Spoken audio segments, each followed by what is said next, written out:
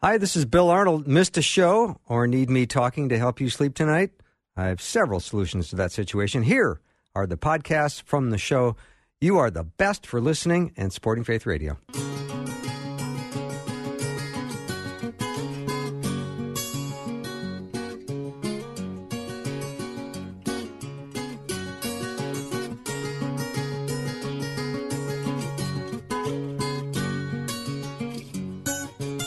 And a warm welcome to Afternoons with me. I'm Bill Arnold. We are going to have an outstanding show coming up your way in just a minute. Dr. Cal Beisner is already on our studio line, so I'm going to talk to him. We're going to find out a lot of what went on at the UN Climate Summit and some other concerns regarding some of the mild to, should I say, severe hysteria that goes on in our world over climate change. So we know climate is changing, but what about the hysteria that's attached to it? We're going to find out a little bit about that. And then Pastor Brent Kuhlman's going to be joining me in the second half hour of this show. And in hour two, a full hour with Dr. Marcus Bachman, we're going to talk about how to have a really, really good relationship. And we're going to open up the phone lines and also give you a chance to ask your questions, of which Marcus will answer. So let's get started. I'll take a very short 60-second break and bring on Dr. Cal Beisner. New listeners are discovering Faith Radio every day. I'm Neil Staven with another note from a new friend and supporter of this ministry. This gentleman writes, I found your station a couple weeks ago. I just love it. God changed my heart 4 years ago. The Holy Spirit gave me new desires, and I don't listen to the same rock stations I used to. I was listening to sermons online, and then I turned on the radio and found the same pastors I was listening to were on your station. I exclusively listen to you now. I donated last Wednesday to Team 360. I need to hear the truth that your station provides. Thank you for being a blessing to so many. You know, God's at work across our communities, and new friends like this are finding Faith Radio every day. Thank you for supporting this ministry so the gospel is available for those seeking hope and the truth of God's Word. Your gifts are always welcome, whether you're a new or a longtime listener. Call 877-93-FAITH or give online at myfaithradio.com.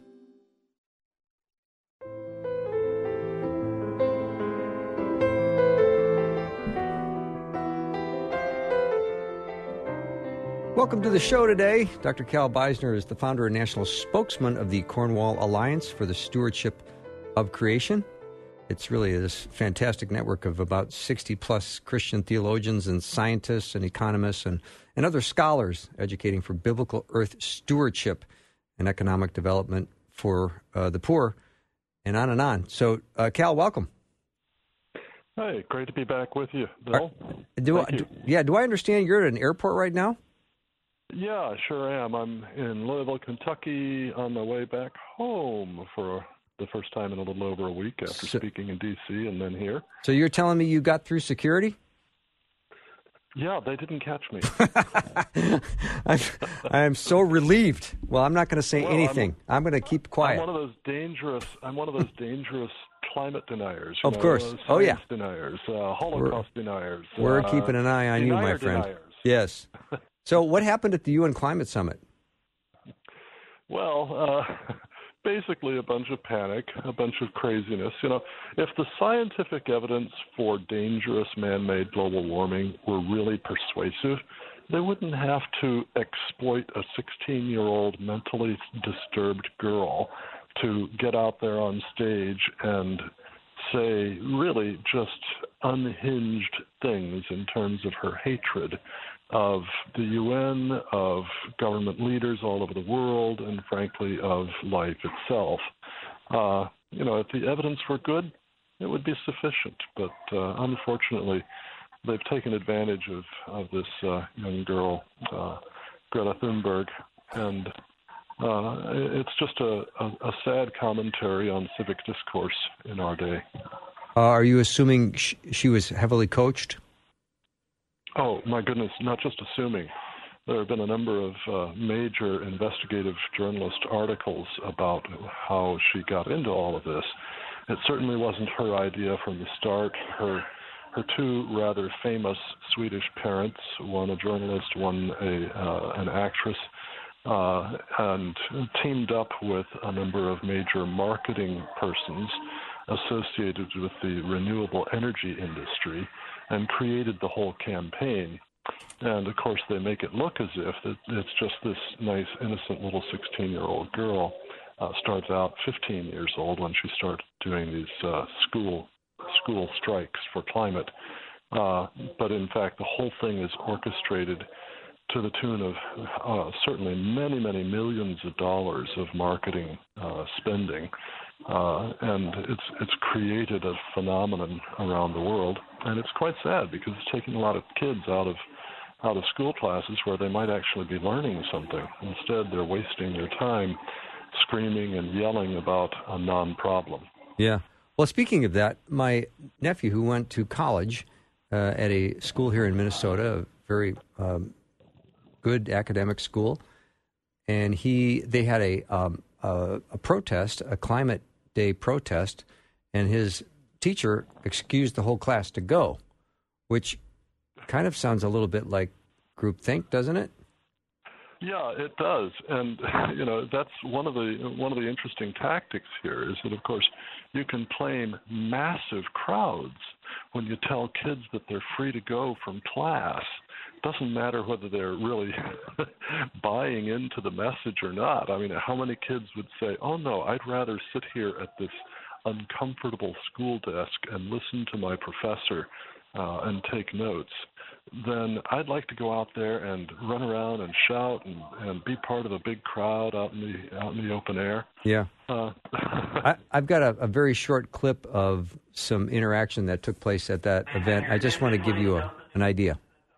One thing I'm kind of wondering about is the statistic I've been hearing that in 12 years the Earth will be uninhabitable. Do you guys buy into that? Yes, of course. Yeah. Yeah? And it's very serious. Huh. What do you plan to do to fix it? Coming to strikes like these and really fighting for it. So there you go, Cal. You go to strikes like that, and that will help solve climate change. Yeah, in Ecclesiastes, Solomon wrote that if you are just living under the sun, that is, in this secular world without God as part of your picture, really there's nothing better than to eat, drink, and be merry, for tomorrow we die. And I think what we're really seeing here in this incredible mania that's going around the world is people who have abandoned God and have lost the sense of meaning, the sense of purpose, the sense of dignity in life. And for them, really, eat, drink, and be merry, for tomorrow we die, when there's no hope for fixing what's going on in the world.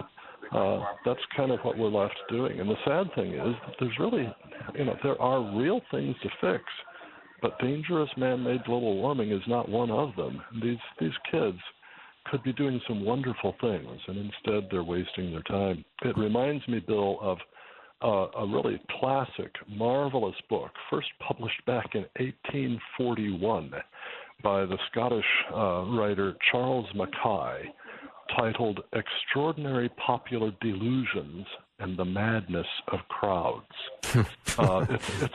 It's a magnificent book. It really is. And if people read it today, they will think, oh, my goodness, he's talking about, any number of different, especially environmental manias that have come and gone and come and gone and come and gone over the last century. But I'm looking at some of the reports. We're all in big trouble. Climate panel sees a dire future. And then it listed all the things the report found. Seas are now rising. World's oceans have lost 1 to 3% of the oxygen. It goes on. And, Cal, if you look and read that over and believe it all, you'd have to say, well, this is all true. Yeah, a crucial term there. You said you quoted the headline as the panel sees. Yes. No, the panel does not see. The panel imagines. All of these things are based on computer models, and what we know by comparing those computer models with real-world observations is that they predict at least 2, probably 3, possibly as much as 4 times as much warming as actually is observed over the relevant period of time. There are 102 what are called CMIP-5 computer models for climate. And out of those 102, 98% all show more warming than actually observed. And the average among them shows twice as much warming as actually observed over the relevant period.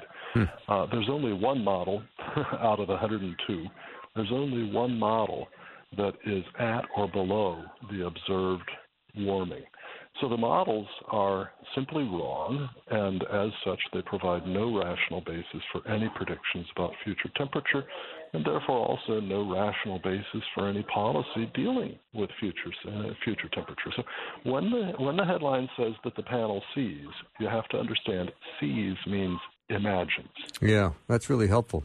I mean, if all the models are saying that there's 3 to 4 times warmer than we've actually had, then you have to say, well, flawed models, and how do we make any kind of policy going forward, or how do we bring down the hysteria a little bit? Yeah, and the really sad thing to me, Bill, having spent a lot of time in the third world, in developing countries where poverty is just endemic, poverty unlike anything that most Americans have ever seen unless they've gone there.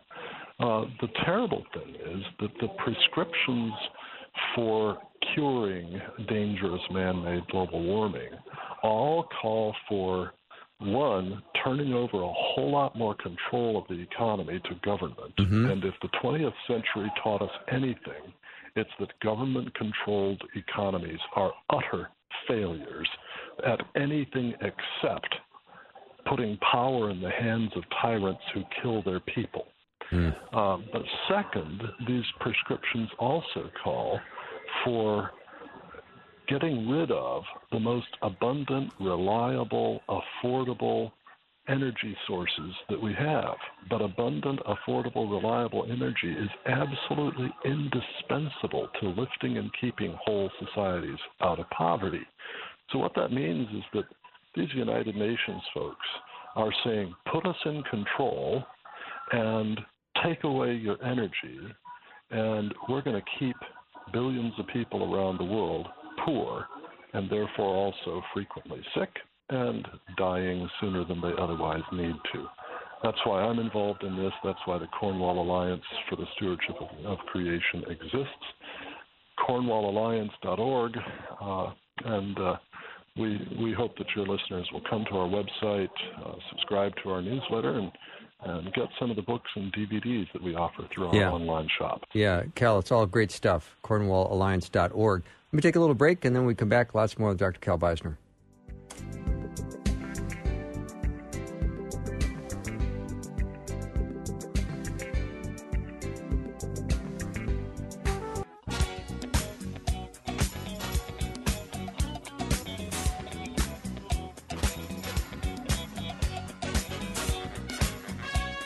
Delighted to be talking to Dr. Cal Beisner. He is the founder and spokesman for the Cornwall Alliance for the Stewardship of Creation, cornwallalliance.org. You can go check it out.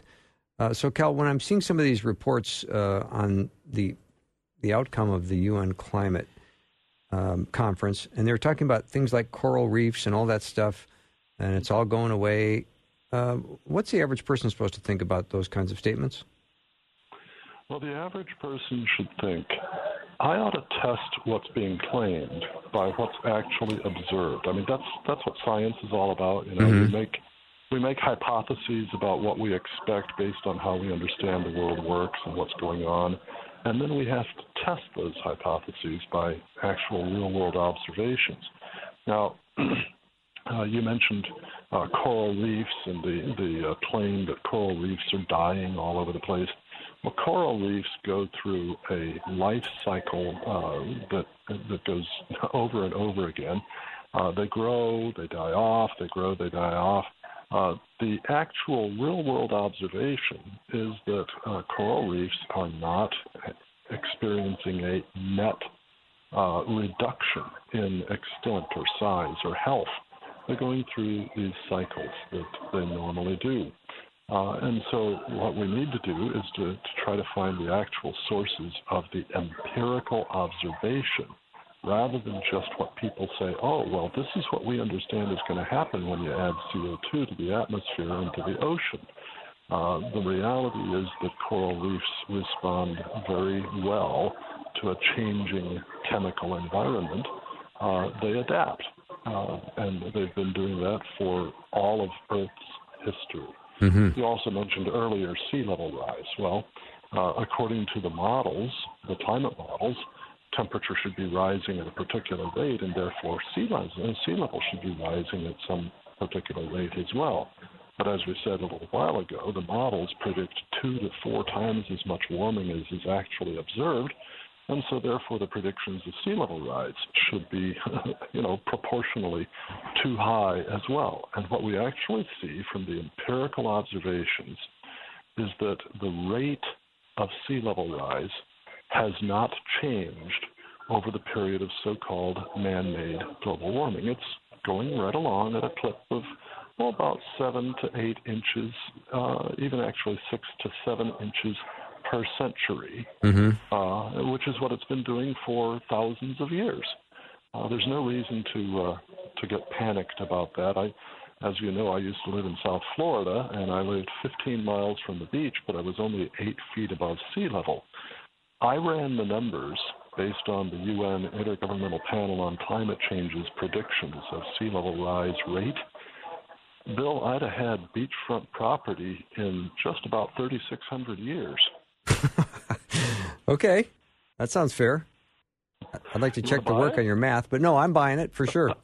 Yeah. So you're gonna buy my house at beachfront property price? No, I'm not. No, I'm paying inland property price. Oh. So what about any proposed solutions? And has anyone done a cost-benefit analysis? And what is going on with, solutions that would basically bankrupt the economy and the world? Yeah. Well, the best cost-benefit analysis done of the Paris Global Climate Treaty that was signed in 2015 and 16 was by Dr. Bjorn Lomborg. He's a Danish environmental economist and statistician. And he said, let's assume that the IPCC is right about how fast the world will warm because of added CO2. And let's assume that it's also right about the cost of implementing everything in this treaty. What will be the results of the implementation? The answer was a reduction in global average temperature in the year 2100 of 0.3 degrees Fahrenheit. And the cost would be $1 to $2 trillion per year from 2030 to the end of the century. That's $70 to $140 trillion. What that works out to is 23.3 to 46.6 trillion dollars per 0.1 degree Fahrenheit reduction in global average temperature, which, by the way, would have absolutely zero impact on any ecosystem, and nobody would be able to feel it. We would only be able to statistically infer it. We can't even sense it directly. The other big proposal, of course, is the Green New Deal from Alexandria Ocasio-Cortez. The Green New Deal has been analyzed carefully by the American Enterprise Institute, and they figured out that just to do the change in energy infrastructure here in the United States that the GND demands would cost about $490 billion per year. But there would be no way to get the Green New Deal passed as legislation, if it were turned into legislation, without a huge coalition of people pursuing other interests like universal health care, universal Medicare, and free college education and things of this sort.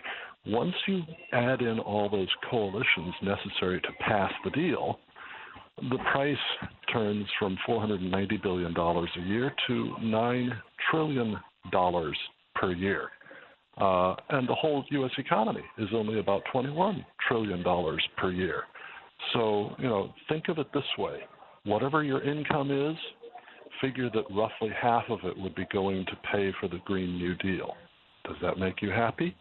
And the impact on global temperature from implementing the Green New Deal would be so small that we wouldn't even be able to detect it. Wow.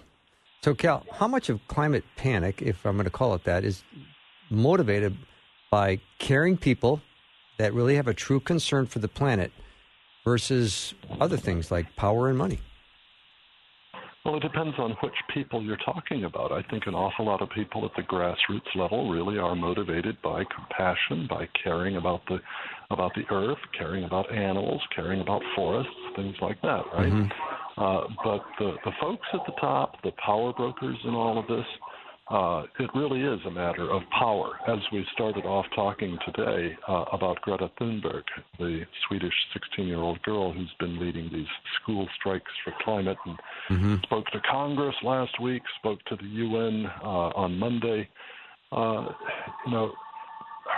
entire campaign was put together by people associated with the renewable energy industry, wind and solar particularly, and has been pushed all over the world by people who stand to gain money for their industry and power for their politics. That's just patent on all of this. Yeah. So any counsel you can have for some of the younger people who are really committed to this climate change solutions, and they don't want to listen to any other advice? Well, of course, if they don't want to listen to any other advice, they obviously won't listen to mine. Oh, there you go. Kind of a waste of breath. But, well, I get that. If instead they are the sort of people who say, I don't want to be taken in easily, then what I say is carefully read real scientists putting forth careful arguments on both sides. So, for example, I would suggest that they read Sir John Houghton's Global Warming, The Complete Briefing. Houghton is a former chairman of the UN Intergovernmental on Climate Change. Sir John Houghton. His book is one of the best defenses of climate alarmist thinking I've read. Yeah, give me that book title again, Cal. Global Warming, The Complete Briefing. Okay. And then they should read Dr. Roy Spencer's simple little book called Global Warming Skepticism for Busy People, which the Cornwall Alliance publishes. And if they go to cornwallalliance.org, click on the donate button, make a donation of any size, literally any size, Bill, and ask for Global Warming Skepticism for Busy People, we'll send them a copy as our way of saying thank you, and their gift will be 100% tax deductible. Sweet, Cal. I'm going to do that right now and get you upgraded to first class. Hey, thank you. On your flight home. Thanks for coming on the show, Cal. Always nice talking to you. Hey, great, Bill. Thanks very much. Dr. Cal Beisner has been my guest. Go to cornwallalliance.org to learn more about Cal, and you can get that book for a donation of any size. We'll take a short break and be back in a minute.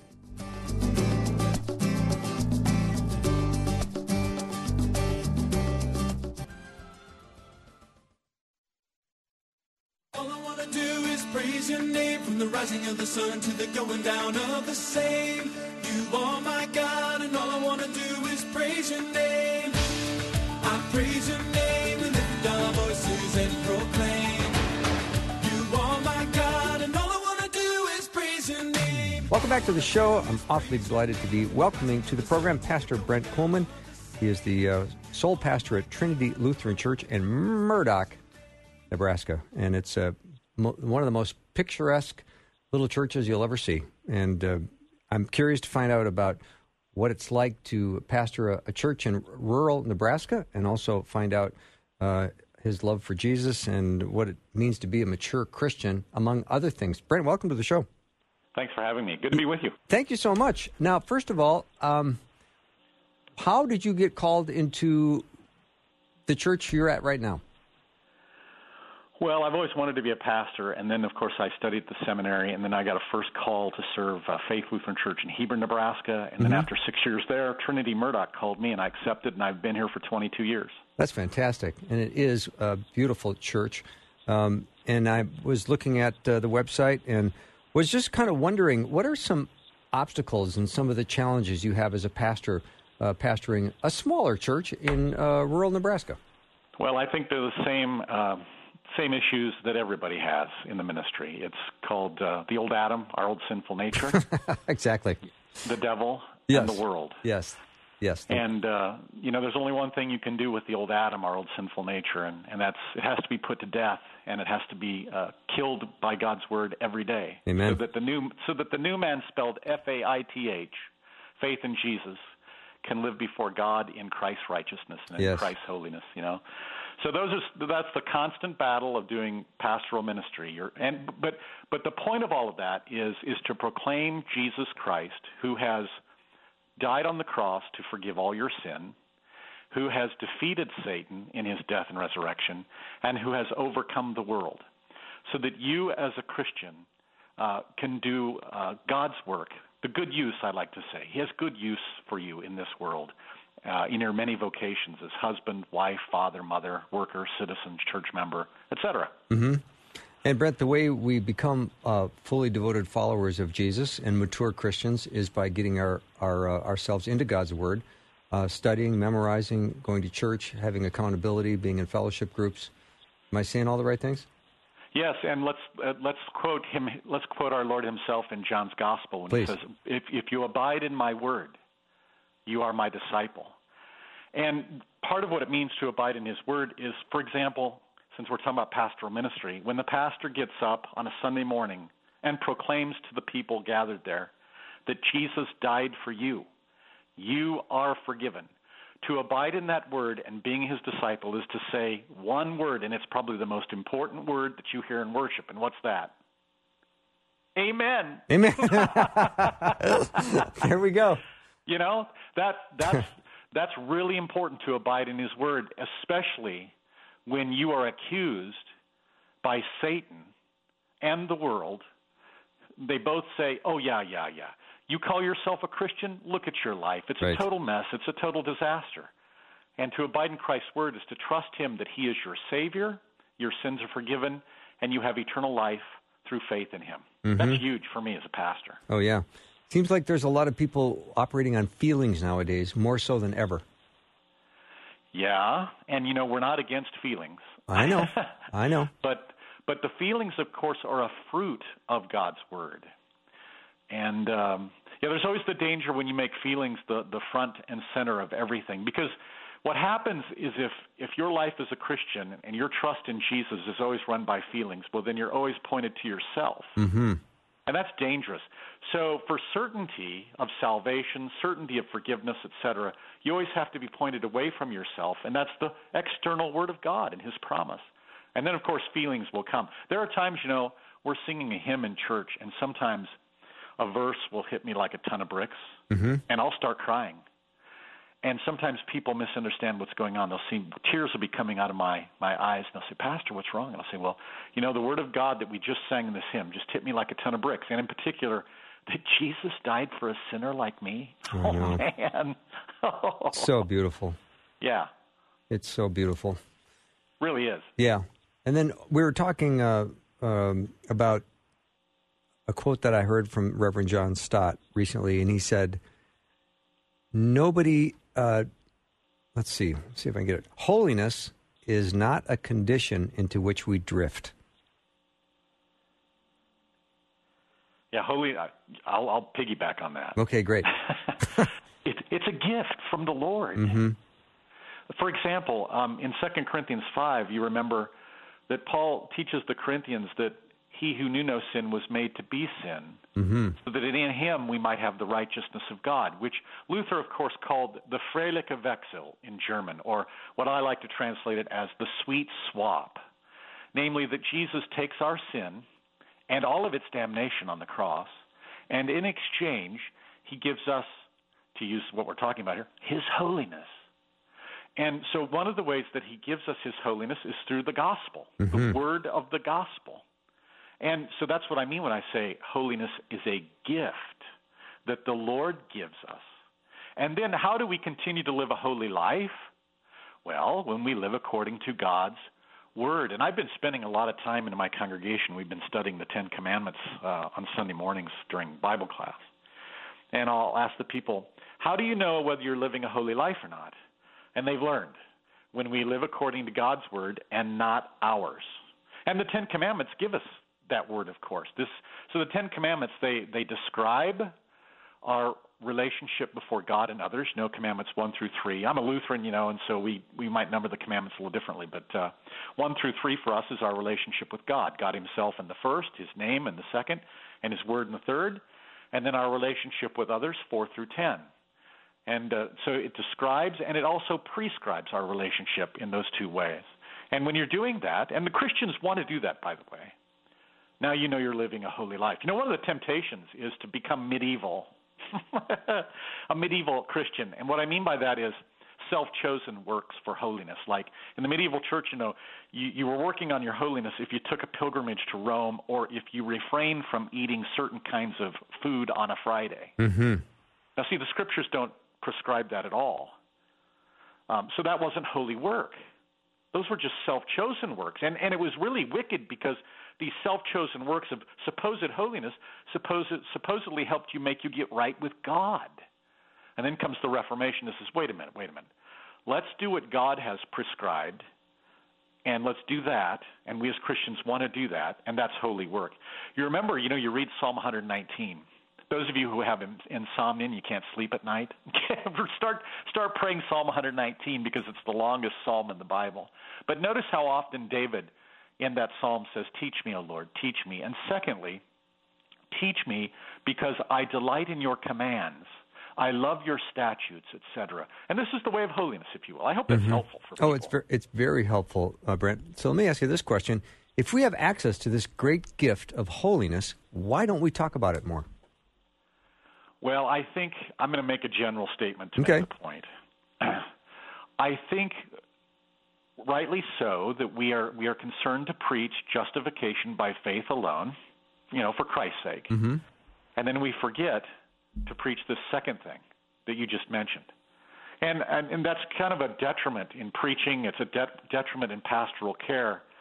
I think this is why the Lutheran Reformation took off like gangbusters, because this was not forgotten.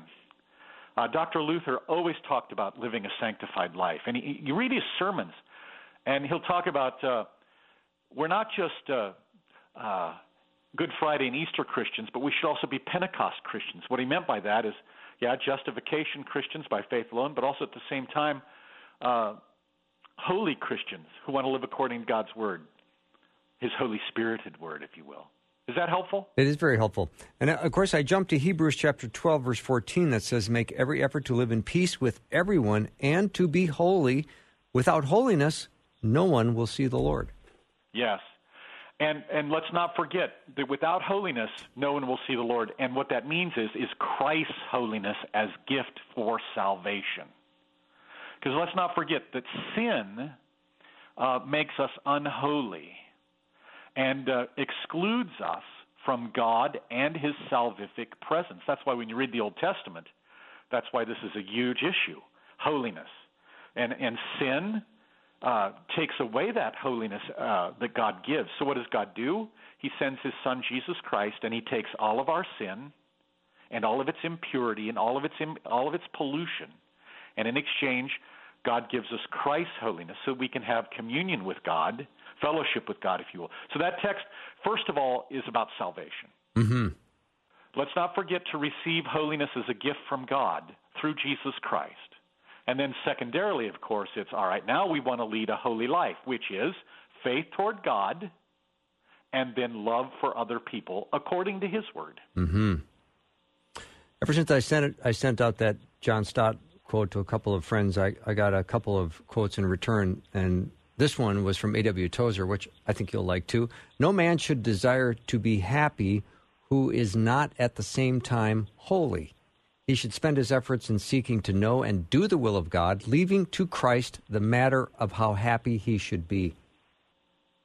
Right, because when you trust Jesus for salvation, namely his gift of holiness, so since we're talking about this, he took your sin and all of its condemnation. In exchange, he gives you his holiness through the gospel. Then now you're free. And you're free to live a life in service towards other people in love. And this is what Paul Romans, you remember? Offer your bodies as a living sacrifice. And he actually calls it this. He calls it your spiritual worship, you remember. Mm-hmm. It's wonderful. Yeah. So, Brent, what about the apathy and indifference that we have towards this beautiful gift that Christ has given us? Well, is that the world, the flesh, and the devil getting at us? Yes, and the pastoral care is to preach the law so that we die to our apathy to God's word. We then learn to put our old Adam to death so that we confess our sins and then trust Jesus and then live according to his word. Mm-hmm. And this is just a constant battle until Judgment Day. Yeah. But the main thing is we want people to trust Jesus for salvation. Amen. That's what we want. Yeah, me too. Brent, let me take a little battle against their sin, the world, and the devil. Yeah. Let me take a little break, and then when we come back, we'll continue our conversation. My guest is Pastor Brent Kuhlman. He is the senior pastor at Trinity Lutheran Church in Murdock, Nebraska. We'll take a short break and be right back.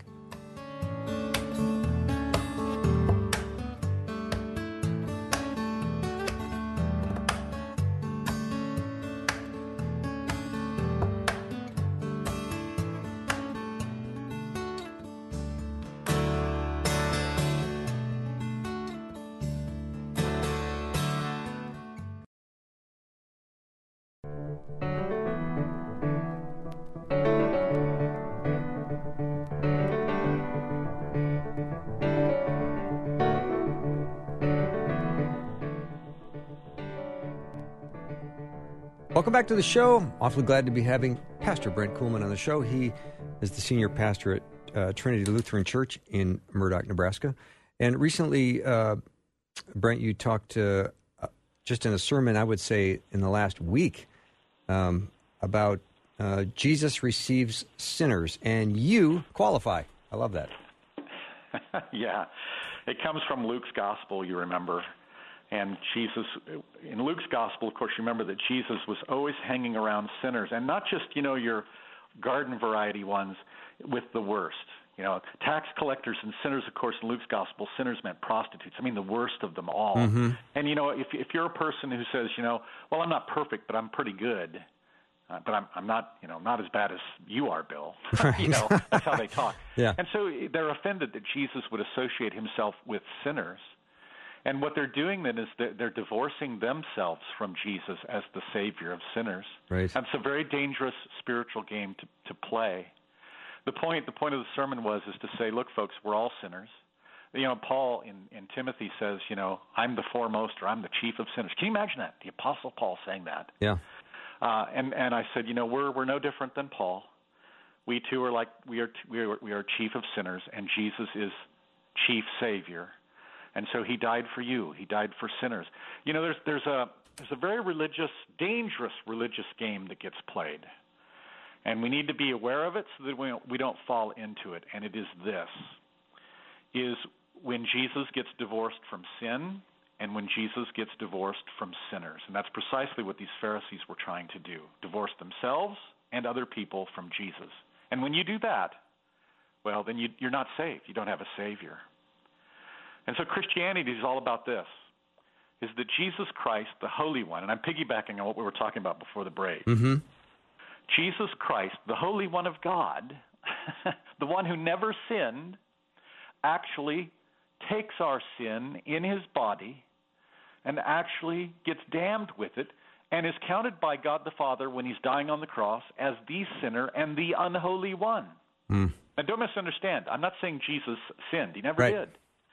But as Isaiah prophesied, he would bear the iniquity of all. And so on the cross, then, the Holy One is treated as the unholy one, and in exchange, we, the unholy ones, are now holy. Why? Because Christ now says, here, take my holiness. It counts for you, and this is what salvation is.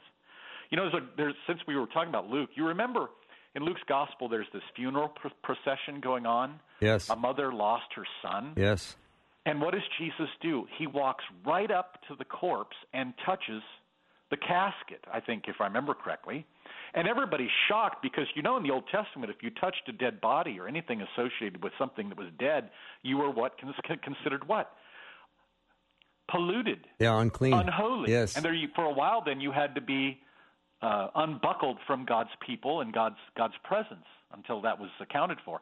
So what Jesus is doing here, see, this is an object lesson of what we're talking about, is the Holy One, Jesus Christ, God himself takes on flesh to save us. And how does he do that? By taking all of our sin and all of its effects, including death itself, into himself.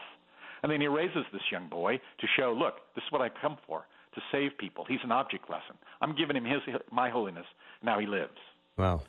Yeah, it's just, he's an amazing Savior. So if you say that I'm not a sinner, or, well, I'm not perfect, but I'm not as bad as Bill or Kuhlman. Yeah. Well, guess what? You're in danger of going to hell. Yeah.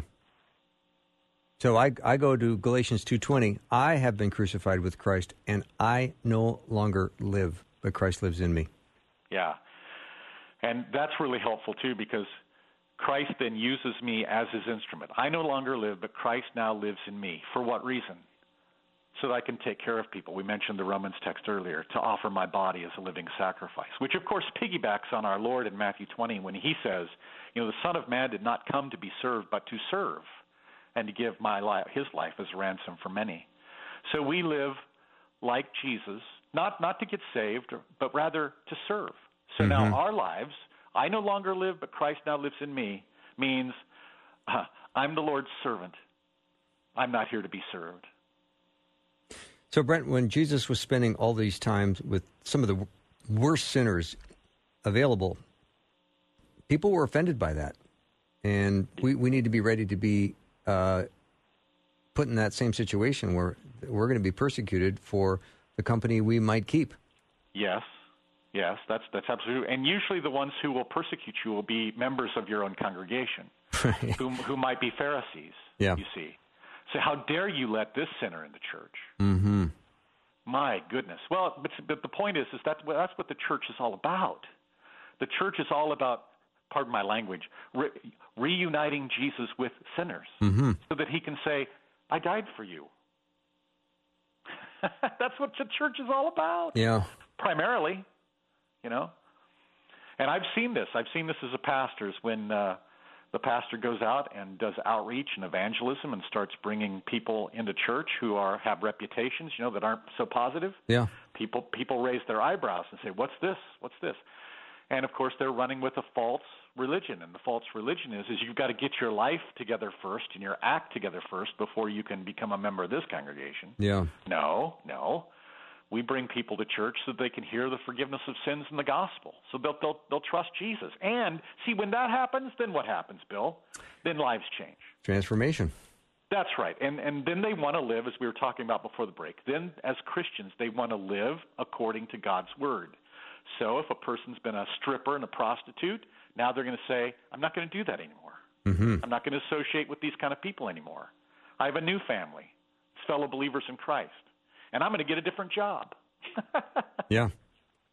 So that's a great point. There's obviously some church congregations that don't feel comfortable with people who may not seem to be just like them. And I think this is where we need to help people realize that we're like St. Paul. We are no better. Yeah. One of the professors I had when I was at seminary, I spoke with his wife one time when they had a bunch of students over at a gathering in his home, and the wife talked about her husband, the professor, as he knows he's just as big a sinner as anybody else. And that means that he needs Jesus just as much as anybody else.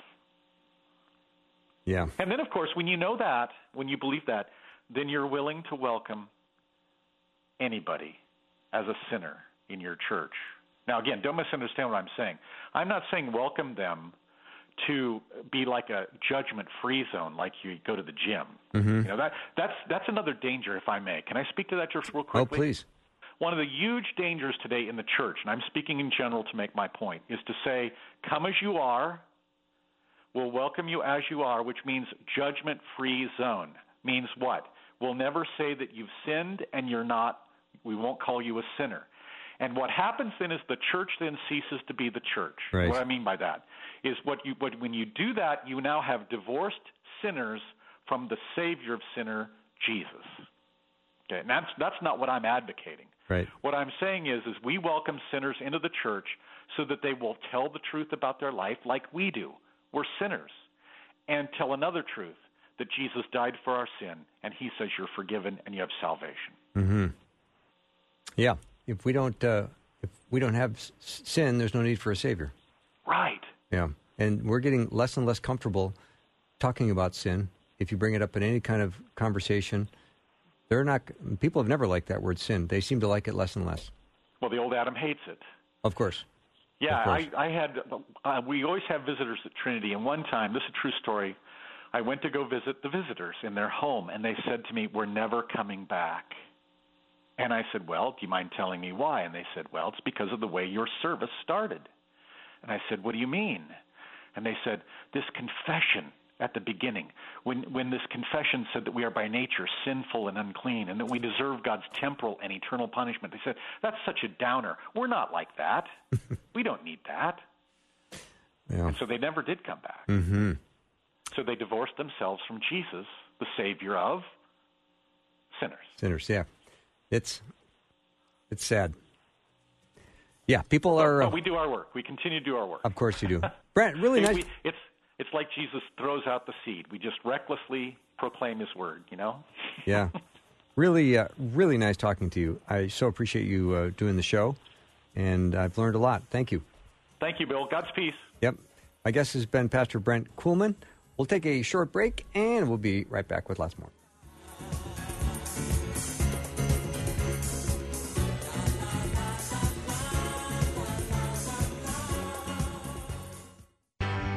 Faith Radio is a media ministry of University of Northwestern St. Paul, and Faith Radio is growing. As Faith Radio reaches new areas of our nation and the world, we continue to work towards our goal of leading people to Christ and nurturing believers in their faith through Christ-centered media. If you've been encouraged through Faith Radio, let us know. You can find out more about connecting with us on our website at myfaithradio.com. That's myfaithradio.com.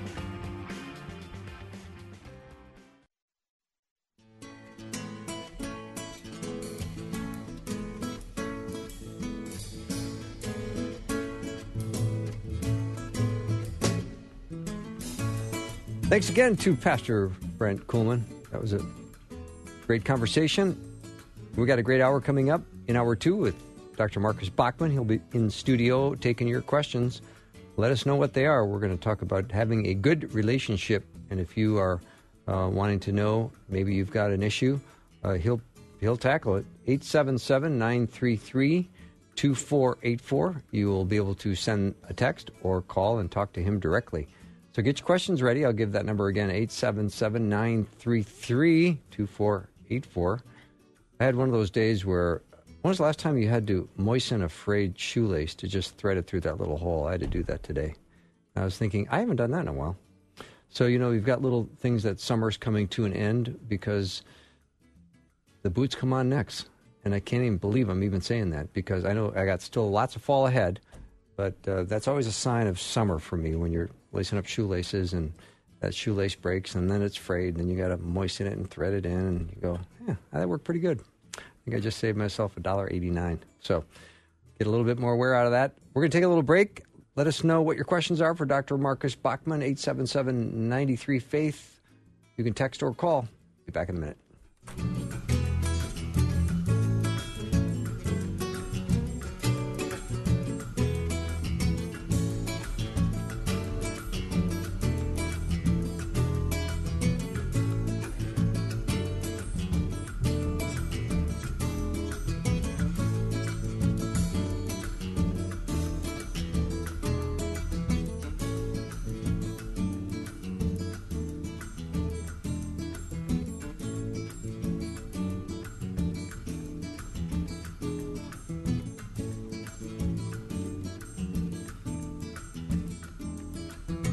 Thanks for listening. Programming like this is made available through your support.